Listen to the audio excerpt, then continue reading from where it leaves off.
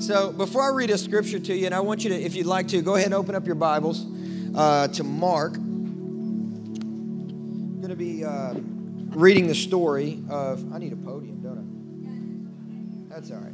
I think I'm all right. So I'm going to be reading the story tonight from Mark chapter 6 when Jesus fed the 5,000. So if you can, go ahead and open your Bible to Mark chapter 6 and then put your thumb at verse 30. And then we'll read that in just a little bit. What I'm going to do tonight in just our preaching ministry time is I'm going to read through the story in Mark chapter 6 of when Jesus fed the 5,000 and then just kind of pull out a few points that I feel are significant for us, for our body, and for who we are as disciples. So as I'm kicking off the message tonight, if I could title it anything, I probably would title it perspective, or maybe an elevated perspective, or if I were to get real cute, maybe a bird's eye perspective. But I really feel that while I was away in Japan, if anything happened, if any transformation took place in my life, I would say that it really was my perspective. So I don't know how many of you guys have had this experience before, but you get out of town and then you look back at your life in Nashville or wherever you're from, and you just have a fresh perspective on what's going on in your world. Anybody else ever had that experience? You guys know what I'm talking about? Maybe you go out of town on vacation for a few days, and you get a little bit of rest. You know, you put your feet in the sand, you get some sun, you go to Disney World, you eat some, comfort food, maybe not healthy food, but comfort food. You guys know what I'm talking about? I don't know if you've ever had one of those huge turkey legs at Disney World, but every time I go there, man, that's my comfort food. I'm like, I want a turkey leg the size of my femur. I need it. So you guys know what I mean, though. You go out of town and you're thinking, man, that thing I was worried about back home is just not even a deal anymore.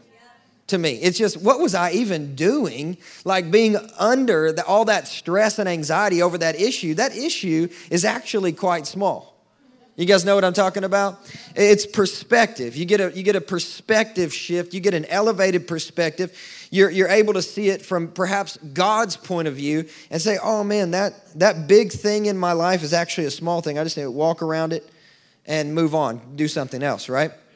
So when I went to Japan, to be honest with you guys, I didn't know it, but I actually was stressing out about everything we have going on here because, if you haven't heard about this thing called the Go Conference, if you come to one service in the last year, I feel like you would have heard of it. But, it's a lot of work putting on a conference. And, we're not a huge church with tons of resources, but we got a lot of amazing people who are serving and volunteering as a part of the conference.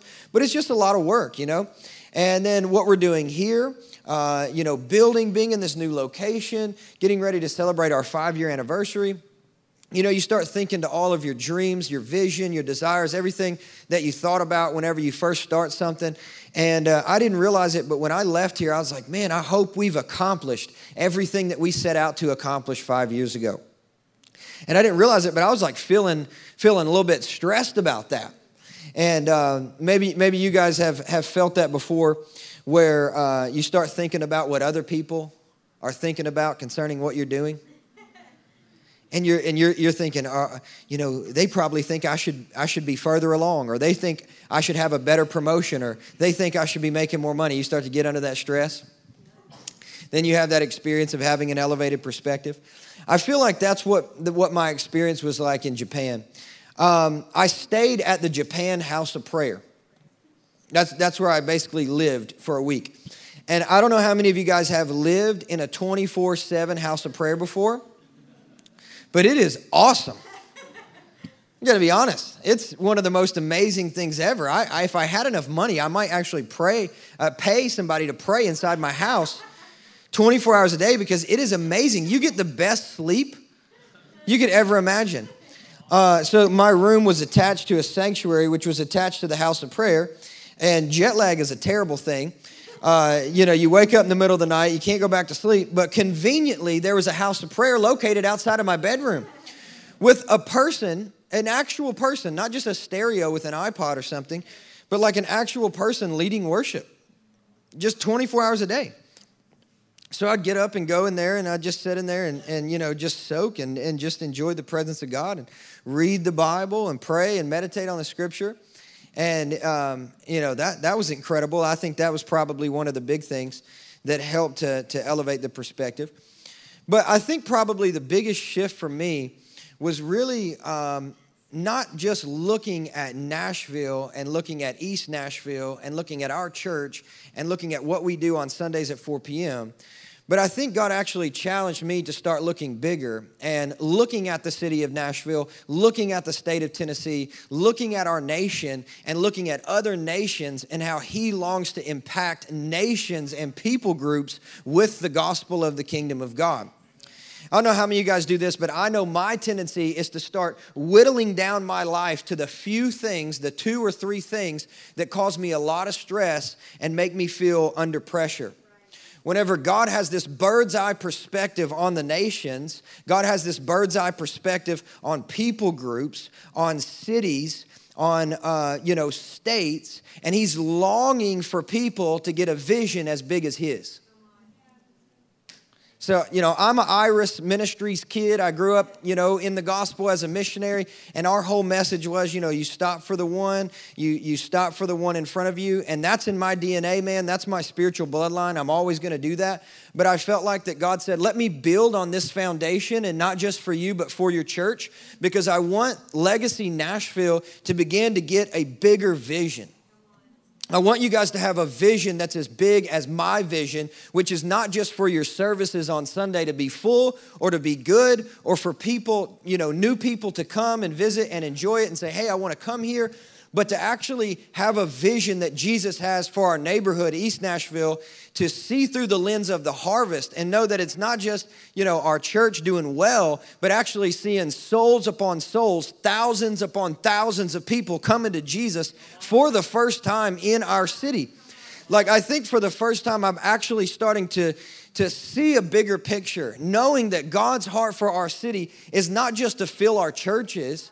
I think He wants to do that, but to actually see people have turned their back on God, see people who've never really had any encounters with Jesus before in their life, really wholeheartedly come into salvation, be commissioned to their purpose, and become revivalists and preachers and miracle workers, and just see the world set on fire with the gospel.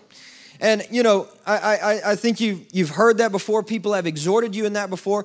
But there's one thing to hear it and say, yeah, that's a good word. And it's another thing to actually go to your with a pencil and a paper and to start dreaming so big that you make plans and you say, what can I do, God? How can I co-labor with you so that we can see the next 1,000 people come into the kingdom in Nashville, Tennessee? What can I do, God? How can I co-labor with you to see Japan set on fire for revival in different regions? Does this sound crazy to you guys yet? How can we co-labor, God, with not just worrying about, oh man, I hope our church services go well, to how can we as a church, as a community, impact this nation with the gospel?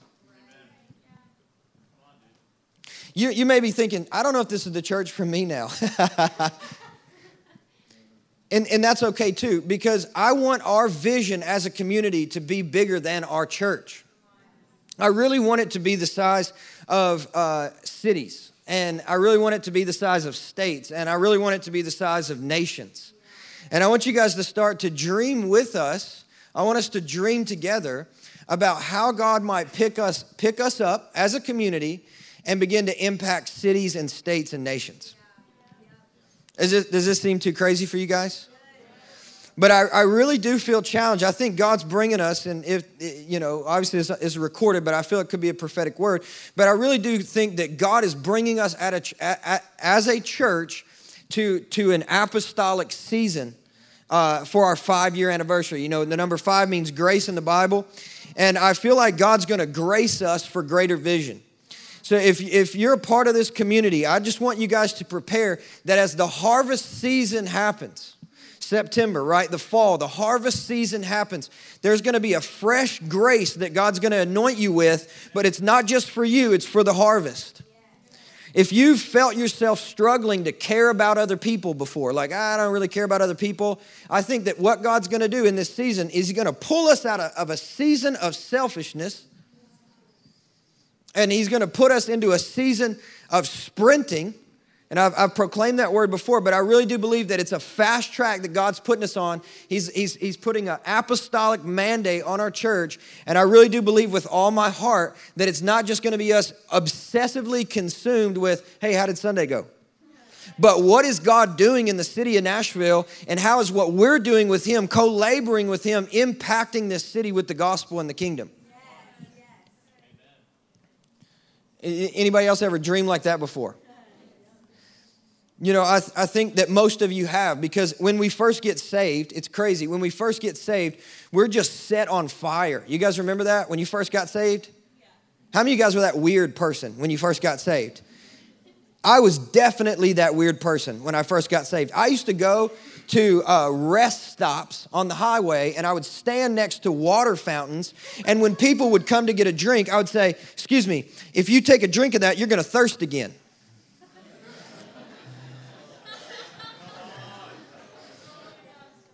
But I know about a living water. I'm dead serious, you guys. I was that weird. And they would look at me like, are you on drugs? Like, are you?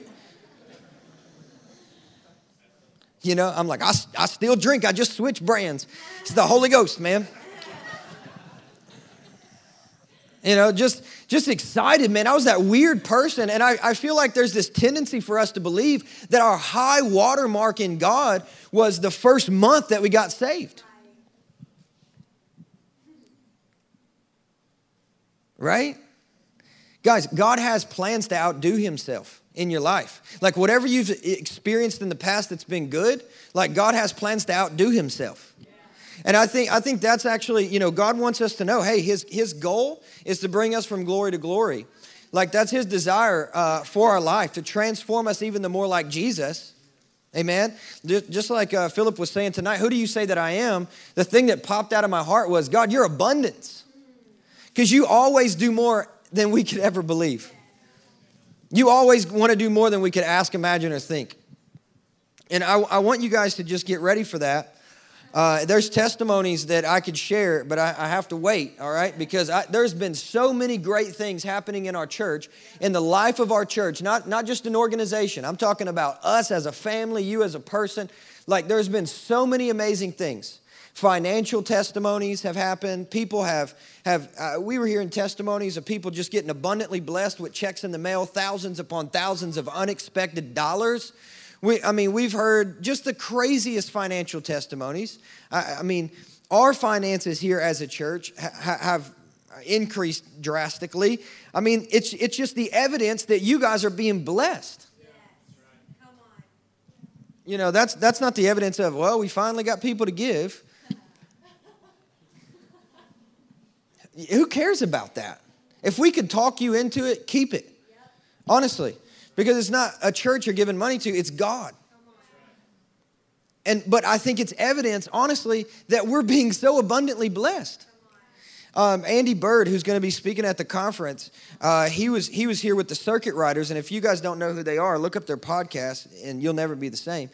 But, Andy Bird was preaching, and honestly, guys, I was trying to do the nice, politically correct pastoral thing by going to the event, shaking a few hands, and leaving. Honestly, because they asked us to be a part of it, and it was in a unique season. We couldn't really contribute much. So I came in, I shook a few hands. Hey, nice to meet you, Andy. We have a co-friend, mutual friend. And hey, see you later. Love you guys. Love what you're doing. Love what you're about. God bless you. See you. And I noticed that the worship was unusually anointed, but I'd never heard that person lead before. It turns out it was Lindy Conant. And I don't know if you guys have bought her album yet, but it's #1 on iTunes. I think the Christian chart's amazing. And so I left. I actually got in my truck and I left. And I got 2 blocks down the road, and the Holy Spirit said, call your wife, tell her you're not going to come home for a little bit. Actually, ask permission. That was what it was. Ask permission for your wife. Sometimes, Holy Spirit sounds a lot like your wife. You're like, hey, let me ask the Holy Spirit. My wife, right? Just make sure I got permission. The 2 have become 1, right? It's so funny. Somebody said if two are becoming one, that means at least half of you has to die. I always thought that was funny.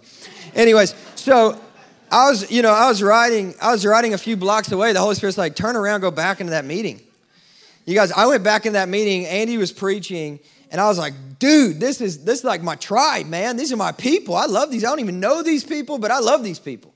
These guys are amazing. They're talking about hiking for 12 hours through the Himalayas to get to a small village with 4 homes to preach the gospel to people that have never heard the name of Jesus. I'm like, where do I sign up?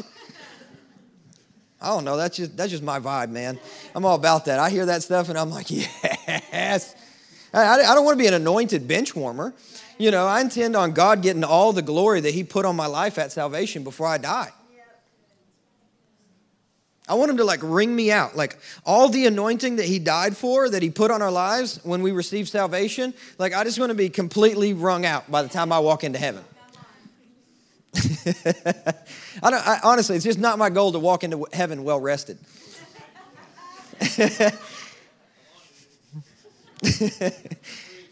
Anyways, I told you guys I didn't have notes. I didn't mean that. I'm not trying to scare you, but just trying to be honest. So after Andy preached, I was on the floor for an hour, just crying out to God, Lord, I don't even know what you've got me at this event. I don't even know really that many people here. But you're here, God, and I feel you. And I was wearing these shoes, actually. And I had this vision where I was bent over and I was lacing up these shoes and I was tying them. And the Lord said, tie them tight. And so I'm like, okay, God, And he said, because this is the season of the sprint. And you guys, you ever hear the Lord say something to you and you're like, yeah, all right, God. All right. But, if it's real, then do it. You guys know what I'm talking about? Because you're thinking, man, that's a great word. Good word, man. I don't believe that. It's too big to be true, And honestly, I'm just being transparent, guys. It's not like I was this man of faith. Yeah, God, that's right. This is going to happen. And I didn't know anything. I just heard God say it's a season of the sprint. And I can honestly tell you that since that time, things internally and externally have transformed in my life. Internally, I've been more hungry for a move of the Holy Spirit than I ever have in my life. And I was that weird guy at the water fountain. But I'm telling you guys, man, and it's not just like that I want to see something in particular happen, revival, extended meetings. We're meeting here every night and we're just doing all this stuff. That's great. But I don't even have a paradigm for what it looks like. All I know is I want to be hungry for God all the time. Even the little things I feel like God's getting on me about, like movies or music, and it hasn't happened since I got saved, man. I don't know. I'll save that for another message. But I really do think that a benchmark of maturity is surrender. I really do. I think that as we grow in God, we grow in surrender. Because we learn so much about his heart that we know that even when he asks us to do the tough stuff, that he has goodness in his heart towards us. We're like, man, I know you well. So even when you say the tough stuff, God, I still say yes. And I really do believe, I want to read this scripture now, but I really do believe that what God's doing is he's actually teaching us how to journey with him. And some of you guys can write this down if you're taking notes, but Psalm 15, in one of my Bibles, in the New American Standard, it says a description of a citizen of Zion over Psalm 15. Super short. Proclaim it over yourself. Read it over yourself. If you read it in the New American Standard, you'll see that. And one of the things it says in the first couple of verses is that it says, who may dwell in your holy hill? Who will abide in your tent, right?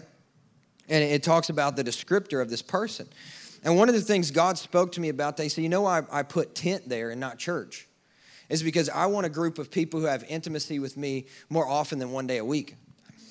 I want a group of people who are going to be intimate in a movable dwelling. It says, doesn't matter where I find myself, doesn't matter if I'm at work, doesn't matter if I'm at school, doesn't matter if I am in a different nation, if in a different city, if I'm with different people, I'm still abiding in the presence of God because that's the lifestyle that I live. And honestly, guys, I think that's what it's going to be for our church. I think that's what revival looks like for our church. I don't think it's about just, coming here more often, although I'm down with that too. But I think it's as we go, abiding in intimacy with Jesus. Do you guys receive that? All right, so let's read this passage real quick, and we'll just talk about it. This passage really began to hit me, and it will go along with everything I'm saying so far, even though it's about Jesus multiplying food. We'll start with verse 31. And the Bible says, and he said to them, come away by yourselves to a desolate place and rest a while. For many were coming and going, and they had no leisure even to eat. Anybody ever been that busy before? Where you didn't have time to eat? Right? They were pretty busy, man. They were getting just like all kinds of people were coming after them for ministry because they saw what Jesus was doing. So they were so busy doing ministry that they didn't even have time to eat. And the Bible says, and they went away in the boat to a place by themselves. So let me stop right there real quick. Jesus actually gives us a prescription for our busyness right here. Is that when we find ourselves so busy, a lot of times we struggle to find God's presence. Because busyness often leads to barrenness in our lives. So the busier that we make ourselves, a lot of times the more empty that we become. But Jesus actually gives us a prescription, and he says this, come away by yourself and rest a while. And I honestly, guys, I feel like this is what kind of took place with me on accident with Japan. Because I didn't do any ministry really while I was there. Like I spoke one night, and I shared a testimony for 10 minutes, and that's it. So by most people's perspective, they would say, what in the world are you doing? Like as a pastor of a local church, why would you miss a weekend? Why would you miss Sunday? Why would you spend $1,500 on a plane ticket to go halfway around the world and not even preach? Isn't it just like God? So it may seem strange to your friends, it may seem weird to your coworkers, but every now and then you got to come away by yourself to a desolate place and rest a while. And it wasn't like a sabbatical or anything like that. It was just, I was going for it to see what God would do. And, here, to be honest, like a lot of times I do feel super busy. So I'm like, okay, this is great. I'm going to go halfway around the world. I'm going to spend time with my friends. And I'm just going to see what God's going to do in Japan. So adventurous, right? And that's what I wanted. I was like, I want to go on an adventure with Jesus. Some of you girls probably go on dates with Jesus or something. I know y'all, right? You making dinner for yourself at home. You like make an extra plate for Jesus. So many people laugh because they've done it, They're like, I'm going to get out my Bible. There's a cup of tea for you, Jesus. Raise your hand if you did that. Boom. See, I knew it was real. I've done it too. Just hungry, man. It's the foolish things that confound the wise, man. God uses the foolish things. Anyways, so verse 33 says, now many saw them going and recognized them, and they ran there on foot from all the towns and got there ahead of them. This is how hungry people were for a touch from Jesus. People saw them getting on the boat to go away, and they ran on foot from their houses to go around the water to meet Jesus when he got off the boat. God, give us some hunger like that, right? And when he had went ashore, he saw a great crowd, and he had compassion on them, because they were like sheep without a shepherd. And he began to teach them many things.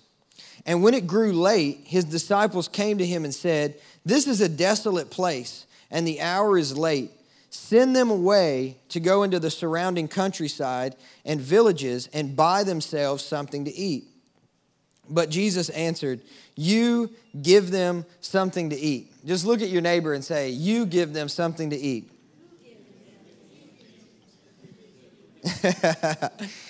So here's a point I want to make real quick, is that you notice that the disciples here, in my opinion, and I'm not trying to take too much out of the text, but I really think there was a spirit of selfishness on the disciples. Because there's all these people that are coming to Jesus, and the only thing that they can think about is how much work it's going to be to feed them. And so what they do is they come to Jesus, and from my perspective, they really kind of complain a little bit. And they say, Jesus, putting all of their responsibility on him. Hey, can you send these guys away? Because they're all hungry, and, it's a lot of them. And there's nothing we can really do to feed them. So can you get them out of here, please? And I don't know if that sounds familiar to you, but I feel like right before a harvest, right before a revival, there's always an opportunity to do the opposite of what Jesus is saying, which is you feed them. A lot of times we're thinking, okay, well, Jesus is going to do this. Jesus is going to tell people to get away from me. Jesus is going to make sure my life is comfortable. Jesus is in my life, so it's going to be safe and nobody's going to bother me. And, my relationships are all going to be comfortable. But when revival happens, man, it just gets sticky. It gets uncomfortable. It gets a little strange. It gets weird because there's all these people who are hungry for God. This harvest is happening, and they're looking at you for some nourishment. They're looking at you for some ministry. They're looking at you for some strength, for some encouragement. And if we're not careful in the midst of proclaiming that we're following Jesus, we'll be looking at Jesus complaining, saying, God, can you send these people away from me? I'm so tired of people asking me for bread or encouragement or food or ministry or prayer. I'm tired of people texting me in the middle of the night. Is this speaking to any of you guys? I just can't do it anymore. I'm following you, God. Isn't that enough? I'm going to church on Sunday. I give. Can you just have people leave me alone? That's selfishness, and a spirit of selfishness will actually stifle revival. Because what Jesus' plan is when he releases revival to our church is not just for him to feed everybody. But he actually wants to raise you up as someone who releases food to the city of Nashville, as someone who releases ministry to the city, as someone who releases spiritual nourishment to baby Christians. And that's what's going to be required of all of us as we are seeing this harvest in our lives. Honestly, guys, that what God's doing right now is perfect. It's actually perfect that we don't have a bigger facility. It's actually perfect that we don't have any more chairs. Because I think that what God's doing is a concentrated effort. Because some people will say, some people will go, oh, that's all good. Because there's going to be disciples that God wants to raise up out of our midst that are not just going to walk around selfishly saying, well, if you're going to get something done, Jesus, you're going to have to do it. But actually disciples who stand up, world changers who take responsibility for the harvest, for the unsaved and the baby Christians, and saying, where's the bread at? Because I have somebody to feed.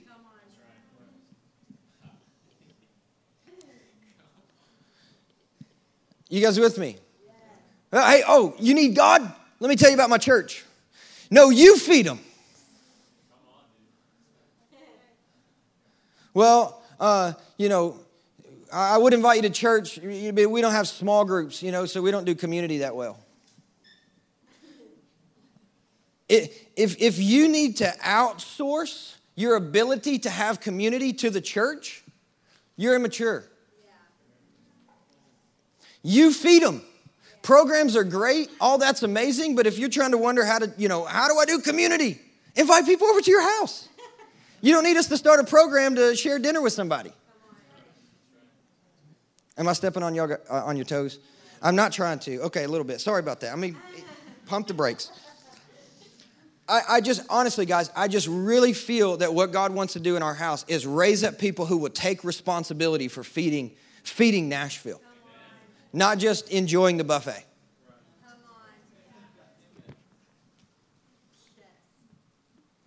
So Jesus says, you give them something to eat.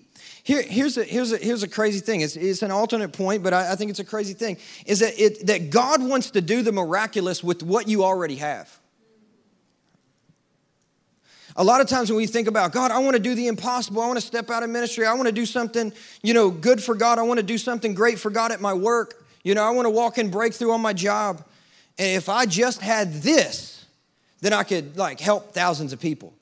But Jesus actually says, take what you've already got and feed the people, because God wants to do the miraculous through your life with what you've already got in your back pocket. It's not about, us amassing all this stuff before we do anything good. But God actually wants to use what we have, because what we have is good enough, because he can take what we have and multiply it. You guys with me? Okay. So verse 36, let's go to verse 38. It says, and he said to them, how many loaves do you have? Go and see. And when they had found out, they said 5 and 2 fish. So this is the equivalent of a Long John Silver's kids meal.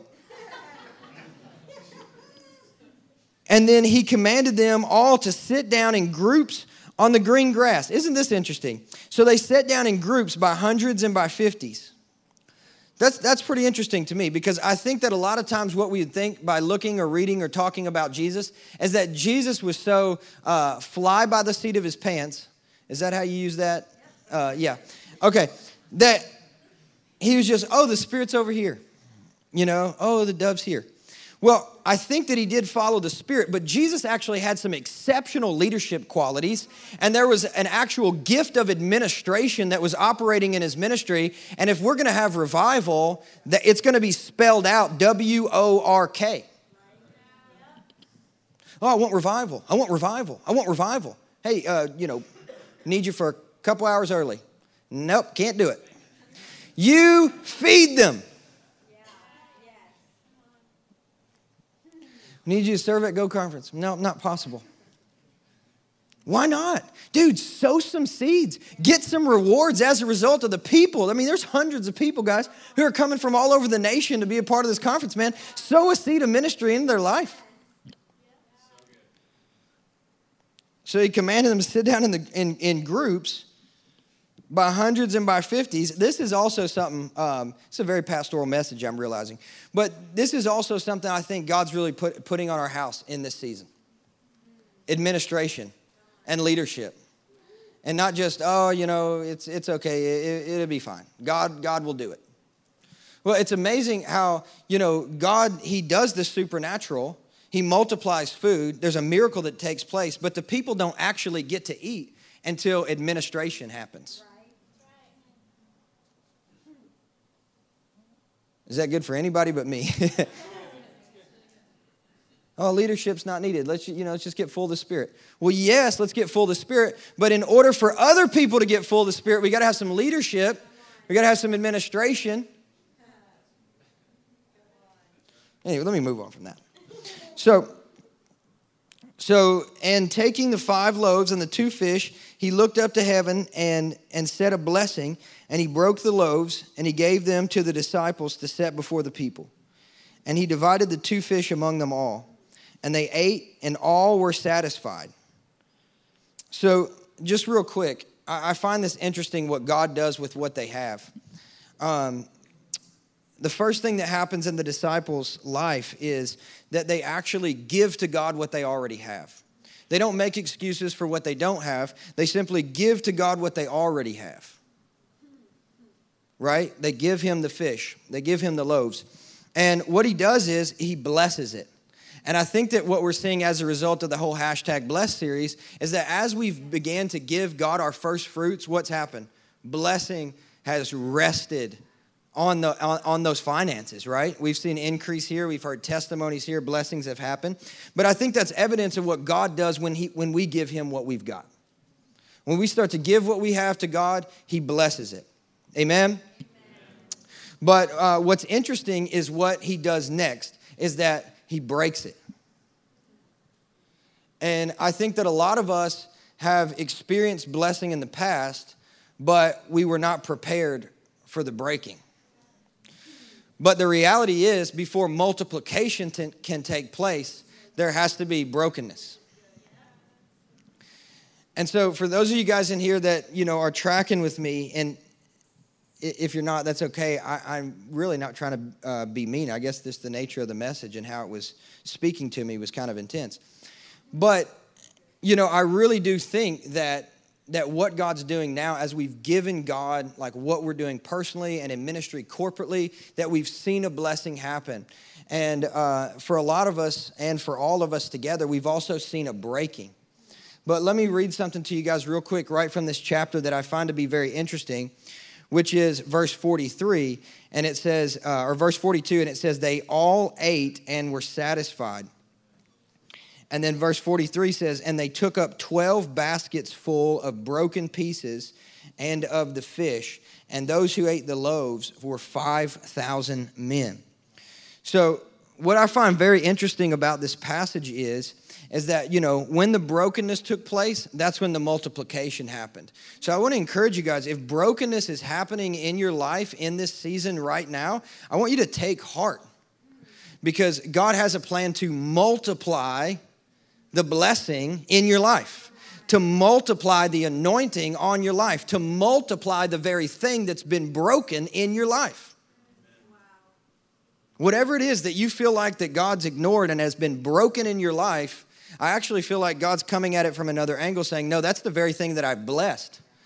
And if you just stay patient just for a moment longer, you're going to start to see this thing multiply in your life. And the things that were the places of your greatest brokenness are actually going to be the places of your greatest authority. Where I get that from is that it said that 12 basketfuls of broken pieces were taken up. The number 12 is actually the number for authority. 12 basketfuls of broken pieces were taken up. Everybody was satisfied. Broken pieces. Do you know that actually the broken pieces, the broken places in your life are what actually give you your authority? So the very things that you've thought, man, did I make a mistake? Did I fail? Did I mess up the blessing of God? I just want to say to you guys, no. Because actually, God's actually given you authority in those places. These places of your brokenness is where God's actually given you your authority. And the purpose of it is to satisfy the people as he sends them to you. So what I truly believe, guys, in just, really this short message, and like I said, I know I'm amped up on it, but what I believe is that God truly wants to raise you up as a disciple. I don't really think that it's just as a church goer or as a church member. I know that's not the case. But God actually wants to put an anointing and an authority on you to distribute his bread to the city. So is there anybody in here that you're like, man, I want to volunteer for that? Like, honestly, like, just close your eyes just real quick.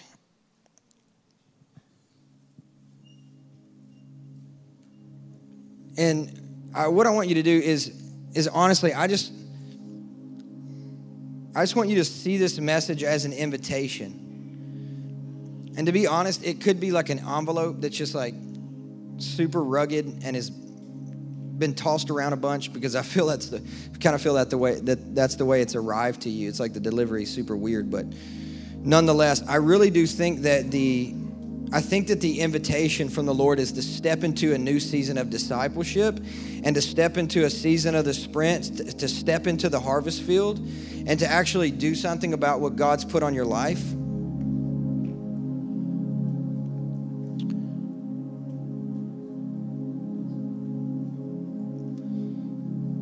So Lord, we just want to say thank you for empowering us.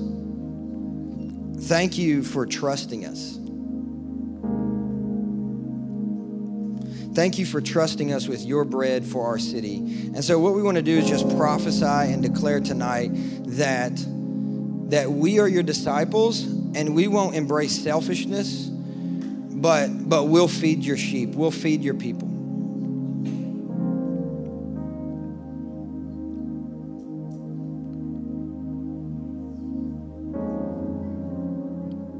So yeah, so if that's you and you genuinely feel like you're like, man, I really do want to step into this a real season of discipleship in my life. Let's just have you guys stand up because we're going to start to pray. And it doesn't have to be everybody. It's okay if it's not. But I actually want us, to pray over each other. So if you see somebody standing, just stand up with them real quick. Put a hand on their shoulder. Because we're going to finish tonight just by praying for each other. And really what I want to pray is just pray courage into our hearts, courage into our spirit, courage to embrace the calling of God, everything that God's put on us, that we would embrace it completely and truly step into this next season, seeing our city with a sense of responsibility and saying that we have received bread to give it away.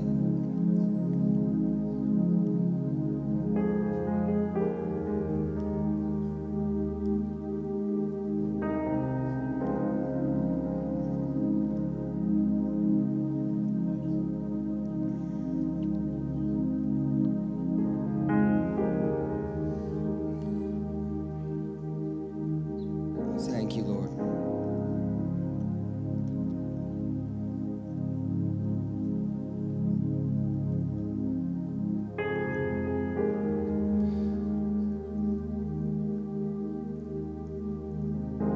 So, Lord, we just pray, God, make us disciples. Lord, make us responsible disciples. Make us harvesters with you, God. Let us not cast off responsibility, but let us take it up completely.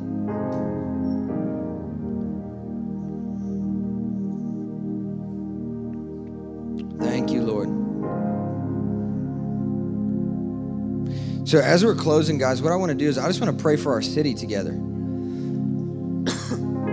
So if you guys don't mind, could we pray for Nashville together? Is that cool? Will you guys pray with me for Nashville?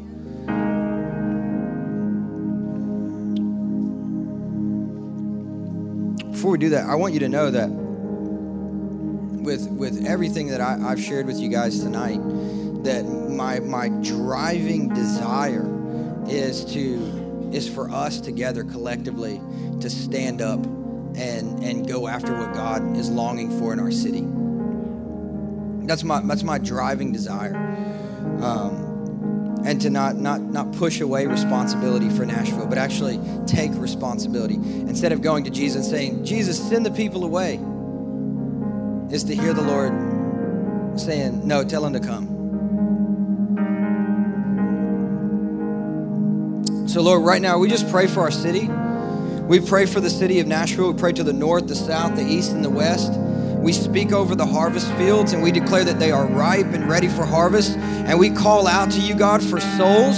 We call out to you, God, for hearts. We call out to you, God, for mindsets, God, for spirits. Lord, we call them home. We just declare that their home is in you, Christ Jesus, that their home is in the blood of the Lamb, that their home is found at the foot of the cross. And we just declare, God, that you're doing an unprecedented harvest in the city of Nashville, God, that you are doing an unprecedented harvest, that you are elevating our perspective, God, that you're giving us a fresh perspective of what you want to do in this city.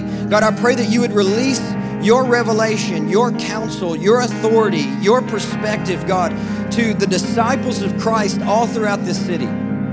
Lord, I just declare that supernatural signs and wonders would follow your disciples.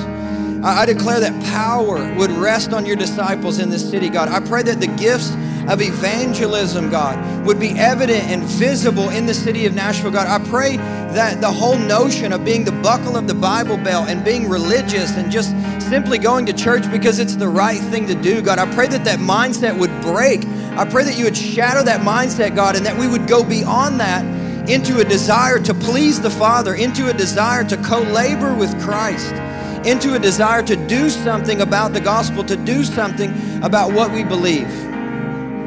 So Lord, we speak blessing over our city. We speak favor over our city. We declare that our city is the city that is set up on a hill and it will not be hidden. And we speak blessing over the publications that are going out of this city, the music that's going out of this city, God, the books that are going out of this city. Lord, we speak favor, breakthrough, and blessing that they would impact the nations for the gospel of the kingdom of Jesus Christ. Lord, we just declare that you're raising up, God, preachers. You're raising up worship leaders. You're raising up evangelists. You're raising up prophets and teachers and pastors out of the city of Nashville that are going to set the world on fire with the gospel of love. Lord, we declare that tonight. And God, we ask for each and every person in here, Lord, we ask for a heart as big as the city. We ask for a heart as big as the nations that you had to put on our heart, Lord. We ask that you enlarge our heart, God. We ask that you give us a fresh perspective. We ask that you elevate our perspective so that we can see what you see. That it wouldn't just be about our situation or our job or our problems, but that we could actually zoom out in your presence and see what you're doing in our life and the lives of those that surround us, and what you're doing in our city, and what you're doing on the globe, and what your plans are in this season of history to do something amazing because of what Jesus accomplished on the cross. God, what are you looking to do? What are you looking to get involved in? We say that's what we want to be involved in, God. Just like in Jeremiah, it says, the eyes of the Lord are searching to and fro the earth for a heart that completely belongs to him. Lord, would you just find some hearts right here tonight that are looking to be wholly pleasing to you and get involved in everything that we do, God, because we want to get involved in everything that you're doing. In Jesus' name, amen. If you guys don't mind, I'm going to have Erica come back, but just thank the person next to you for praying with you and blessing you. Give them a quick hug, you know.